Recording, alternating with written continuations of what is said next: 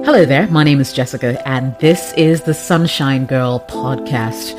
Now, on this podcast, we deal with everything life and living it, personal development, relationship issues, and so much more. And so I'm hoping that you sit back and enjoy. A lot of this content has been repurposed from my YouTube channel. That's the Jessica OS channel. And it's repackaged and brought to you right here on your favorite podcast platform. And so sit back, relax, and enjoy. Tips for surviving long-distance relationships. So everybody knows long-distance relationships are hard. I mean, relationships are hard in itself when people are in one space. It takes a little more effort to keep two willing parties together, even when they're madly in love. In this video, I'm going to be giving you some really good tips that could help keep your long-distance relationship thriving. And hopefully by the end of this video, you'll be able to share it with your partner as well, and you guys would be good to go. Everything you need to know to keep that LDR going. Keep watching. Now, long-distance relationships are hard. If you've ever been in one, and anyone who's ever been in one can attest to that. It's not an easy space to be in. It's not a pleasant feeling, but sometimes you find yourself in one. Many people don't start out in a long-distance relationship, but circumstances may dictate that arrangement. There are other instances where people also find love online, and it flourishes into something really beautiful. And both parties seem to be really adamant about keeping the relationship going. What do you need to do to let long-distance relationships survive? Hopefully this video will give you some insights. Tips for surviving a long-distance relationship. Tip number 1, build trust. Now, to build trust, you must be open and willing to work on the relationship daily. You must learn to be honest in your dealings and as transparent as you can be when it comes to the relationships around you. And I mean the relationships with your colleagues, the platonic relationships, etc. You must learn to be honest in your dealings and as transparent as you can be when it comes to these relationships I mentioned. You must be willing to draw boundaries with other people by effectively communicating your relationship status. Now, the temptation to be overly friendly and maybe even familiar with the opposite sex where you are and where you live will come, but you must be willing to take a firm stance for your relationship. To build trust, you must honor your commitments to your partner whenever you make them, without any excuses. Don't suddenly and frequently change plans, as such behavior can and will begin to sow seeds of mistrust, and that's not what you want to do. It may be too early and very harmful for your relationship. Number 2, pick up the phone. It's so important in long-distance relationships to stay connected. Talking on the phone, FaceTiming, WhatsApping, whatever app you use is the best way to stay connected because so much can get lost in translation via texting only. It can be easy to go through the busy day, replying or relying on only texts and without picking up the phone, but don't fall into that trap. Make time to have a personal conversation where you can. Hear one another's voice, on the phone, or see one another's face if you can through a video call. One big sign of infidelity or a dying long-distance relationship is when one party suddenly seems to be unavailable or unable to pick their phone calls as frequently as they did before, and for long periods of time as well. If this has already started happening in your relationship, know that your relationship has already started a decline. A good phone habit to create, though, would be to talk in the morning, maybe, and even at night.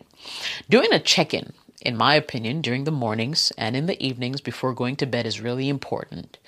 That way you feel like basically you've connected at the beginning of your day, at the end of your day. That way, even though you aren't physically together, you still feel like you're part of each other's days, right? You start the day together, you end the day together. It's a good thing.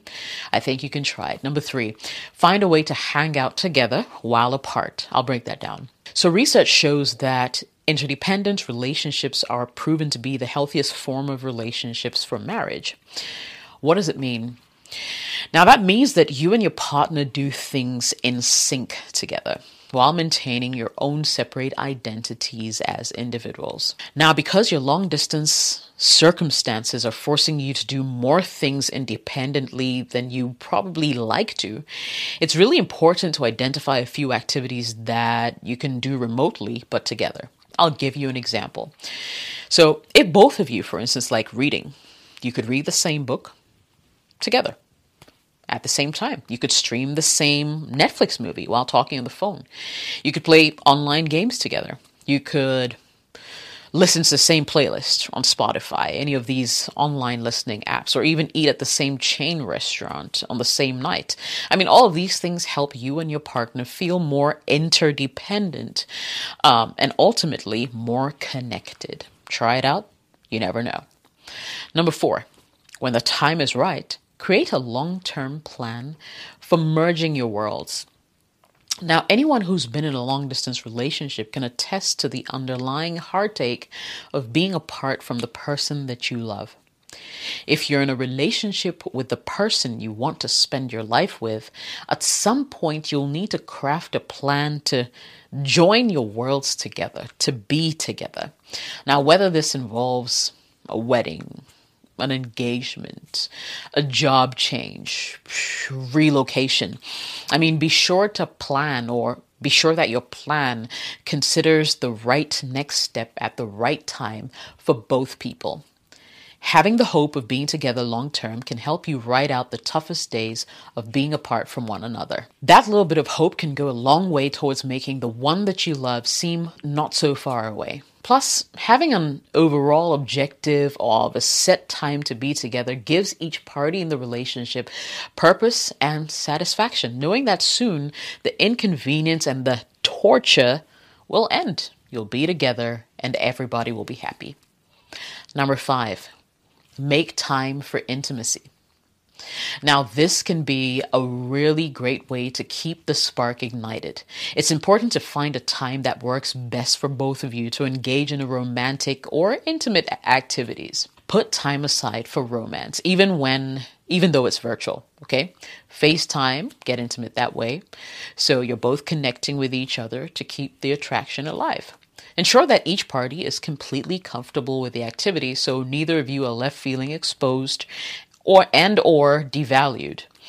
Also, remember, in the era of revenge porn being a real threat to many people around the world, make sure that your partner is completely assured and protected for posterity's sake. Number 6, focus on the positive aspects of long distance. Now, it's not all doom and gloom. Being separated from the person you're madly in love with can actually be a positive thing. Okay. Yes, you can't immediately change your circumstances, but you can immediately change your attitude. Frustrating as it may seem to be separated, try to think of a few ways your long distance relationship is actually beneficial. Do you, for instance, have more time for hobbies or working out or spending time with friends and family? Make a list of the positive aspects of this long-distance relationship and focus on these during the harder days when the distance is really getting to you. Yes, it's tough not having the person you truly love around, but all in good time, everything will fall in place and you will live happily ever after. Number 7, meet in person regularly. So it's important to see each other as much as possible. I know, depending on the distance, it can feel hard, but it's important. Now, if you're in different countries, for instance, make it a point to see each other at least twice a year. Each person can decide, where possible, to make a trip to visit the other in the country in which they live. If you live in the same country, but say different states or different cities, it could be maybe a lot more frequent than that. Perhaps every quarter will be ideal, okay? When you're in a long-distance relationship, it can be tempting to plan, say, fun, exciting trips to see each other, or it can feel practical to meet one another somewhere in the middle, of where both of you live, okay?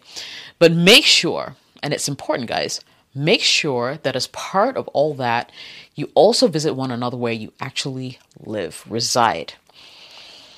Having trips to see one another in the locations where you live is important so that each person can actually see how the day-to-day for the other person works. It helps a lot by putting things in perspective. And finally, on rare occasions where, for instance, one partner is feeling disconnected or lonely, it can be important to schedule an emergency visit to see them. Number 8, check in with each other's feelings. So show care and concern and your willingness to be there through it all. Ask questions including, how can I support you? What is it that you need most from me right now? How are you feeling? These questions allow the person feeling disconnected to reflect and share what's really at the heart of what they're feeling and what they're thinking. For the person asking it, it shows care and gives them clarity on what is needed most from them, right? Now, if something has changed within the relationship, it's important to begin to question if you are both on the same page and have that harder conversation of whether it's time, for instance, to let the relationship go or work harder towards making it happen. Ask what has changed and what is different. Trust your instincts. And finally, surprise one another with gifts. When you aren't together physically, it's important to show your thoughtfulness in creative ways. If you know, for instance, she would love flowers, get flowers delivered to her. If you know she's feeling under the weather, get food delivered to them as if you were there, taking care of them. Here are a few tips for surviving a long-distance relationship. I hope it helps people out there. And remember, it really comes down to both of you if it's going to work. It's not going to be easy, but it's totally doable. Good luck. Thank you so much for listening to the Sunshine Girl podcast. If you enjoyed it, make sure you share it with someone else who will find this information beneficial. I hope the conversations were great as well. And if they were, make sure you tune in again and subscribe to the channel. Turn on notifications so whenever I post a podcast, you're able to listen in and share once again. If you'd like to support this podcast, you absolutely can. You can become a supporter of this channel. Just search for it right here on this platform, or you can find me on Patreon at patreon.com/Jessica OS. I would absolutely love all the support that I can get. Thank you so much for watching and listening. I'll see you again soon.